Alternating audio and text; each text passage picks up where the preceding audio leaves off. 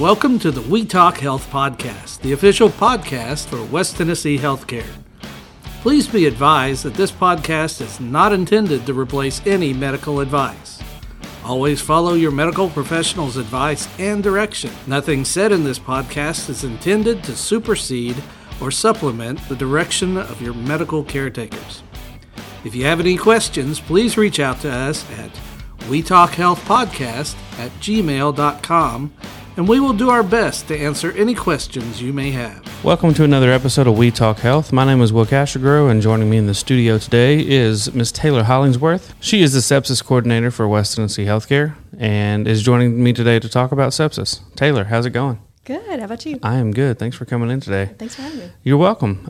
So before we dive into the topic of sepsis, I want to get to know you a little bit better. So what do you do for the hospital? I kind of said your title, but what all does that involve or is involved with that? And then maybe tell me something you like to do when you're not at work. Yeah. So like you said, I'm the sepsis coordinator. Bulk of my job is doing data abstraction. So looking at patient charts of patients who had sepsis and kind of seeing how we fell in terms of treating them under CMS guidelines. Okay. But a little bit more than that, doing the coordination part is kind of just working with different parts of the hospital to make sure that we're providing the best patient care for our sepsis patients. Gotcha. Okay, cool. Outside of the hospital, I love Netflix, love reading. Amazing. Hard to have free time, though. I have 3 kids, 7-year-old, 3-year-old, 5-month-old. Yeah, so. you're busy. I'm a busy person when I'm not here. So Yeah. Well, cool. Well, I'm glad to get to know you. And like I said, thanks for coming in today. And the topic is about sepsis. So we'll just start off with the big question. What is sepsis? All right, so sepsis is a medical emergency. A lot of people don't think of it that way. Mm-hmm. A lot of people don't know really what it is, but Hi, first that and is foremost, me. I don't know what that is. First and foremost, it's a medical emergency, so it's in the same kind of class as a heart attack, a stroke. Oh, okay. Yeah, so it's pretty serious. So what it is basically when you have an initial infection, could be something simple as UTI, pneumonia. Basically, your body responds to that in the worst way possible. It just starts, instead of fighting the infection, your body fights itself. So basically, It can lead to organ damage, tissue damage, and ultimately, if it's not treated, you could die from it. So Wow. I didn't realize that. Yeah. So what are some symptoms of sepsis? So sometimes you may not have symptoms besides the infection itself. So, if you've got pneumonia, you may have cough, shortness of breath. But most times people who have sepsis have worsening symptoms. There's an acronym called TIME that Sepsis Alliance uses. Okay. And that's kind of refers to temperature. So you have a fever, infection. So you have some other type of infection. Mental decline. So people may start acting a little weird. If you notice it's a loved one, they may start getting confused or not acting like themselves. And then just extremely ill. A lot of people come in with sepsis and they say they feel like they're going to die. So, wow. Yeah. It's kind of like a silent killer. It is. If that's an okay way of describing that. So yeah, I mean, a lot of people, they come in and it's just progressed to a point they can't ignore it anymore. Yeah, for sure. And we, especially in the South, like to ignore our bodies. Absolutely. So how is sepsis prevented or treated? So because it all starts with an initial infection, the best way to prevent it is to prevent the infection in the first place. So if you're getting your routine vaccinations like your flu, pneumonia shots, COVID shots, things like that, that's recommended by your doctor. That's the best way to prevent, getting sepsis. But, even in the best of cases, we're all going to get sick at some point. Yeah, sure. So if you get prescribed antibiotics, taking them exactly how you're supposed to. I know we all love to stop taking antibiotics when we feel better. Yep. You don't want to do that. You want to make sure you take the full course so you get rid of that infection. And also just basic things like washing your hands, staying away from people who have some kind of contagious illness, things like that, also going to help. Now, if you have sepsis, the way that you need to get treated is first go to your healthcare provider as soon as you think that something's going on. They're going to treat you with antibiotics, fluids. It kind of depends on the type of sepsis, but they're going to treat it like in a medical emergency that it is and get you in there quick. Okay. If you feel sick, for example, I had an ear infection a month ago. Right. First one I've had in, probably 20 years. Yeah. I forgot how terrible they are. Yeah. But could sepsis come from something like that? And if so, maybe not, I don't know. If so, does it feel different than just an ear infection? Do I feel it maybe in other parts of my body? Yes. So, it can come from infections you may not even think would, be a killer potentially. But you're going to feel like a worsening of your symptoms. So you may have symptoms that don't seem related to the ear infection, for example. So you may have like shortness of breath. You may feel like achy all over, stuff like that, where you're like, this seems like more than what, originally was going on. Yeah. Okay.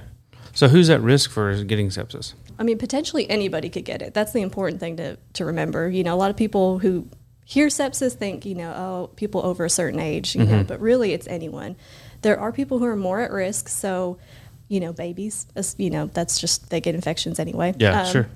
People over 60, and then people who, are more prone to infection anyway. So if you have cancer, HIV, AIDS, you're immunocompromised in some way, you're going to be more prone to getting sepsis. Gotcha. Okay. If you have a heart attack Yes. and or a stroke, I know specifically a heart attack, you are a heart patient for the rest of your life. Right. If you get sepsis once, are you a septic patient for the rest of your life? Yes. Okay. So sepsis patients, so if you get sepsis once in your life, you're actually very highly likely to get sepsis again. And a lot of people who have sepsis get readmitted within just a couple months of their initial hospitalization. That's no good. So that's the thing, is that people who have sepsis, it's a lifelong struggle. Yeah, really. gotcha. Does sepsis occur often?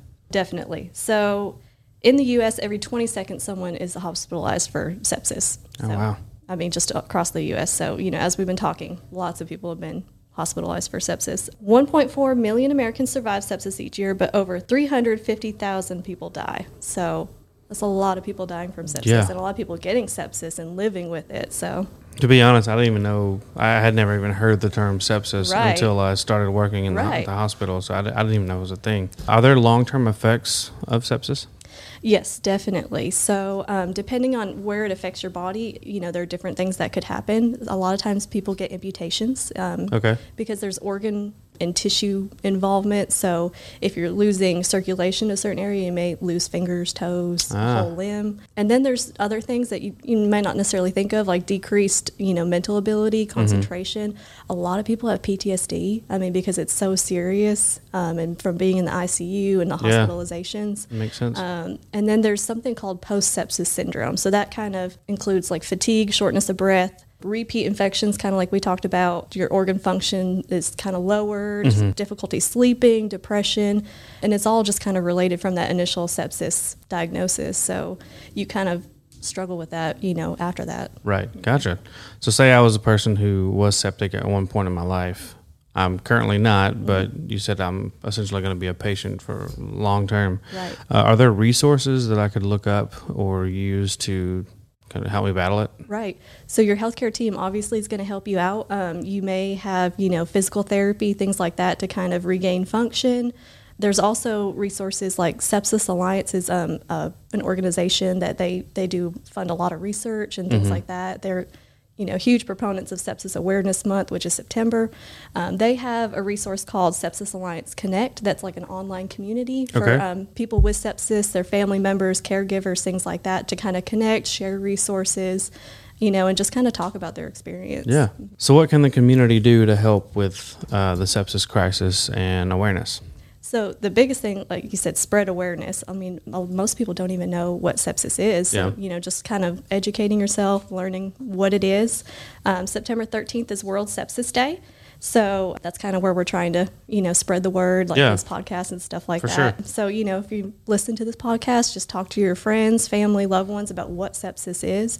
And especially if you think you or someone you love has sepsis, get them treated quickly. So bring them to the emergency room, the clinic, whoever your trusted healthcare provider is. I was about to ask, should somebody go to the ER or an urgent care or just like their PCP? The ER is definitely the best place because, like I said, it's a medical emergency. Yeah. So if you even suspect it's sepsis, you definitely want to get treated. Gotcha. But if you're not sure, you could go to your clinic, someone that you're more comfortable with, because, the emergency room can be kind of scary, and they could refer you to the ER, if they confirm, you're septic. So, but ER is definitely the best place. They're very well trained to deal with it. So awesome. Well, this has been really informative. I didn't know this much about sepsis, and now I do. So that's cool. You learn something every day. I didn't until I started either. I started learning a lot of stuff. So for sure. When I used to work in the lab, and I've said this on the podcast a million times, I'm sure people are tired of hearing it, but I used to work in the lab before I moved over here, and somebody said sepsis one day, and I was like, did you mispronounce a word that you Right. like a different word? Like what did you just say? And they Yeah. said, no, this person's septic.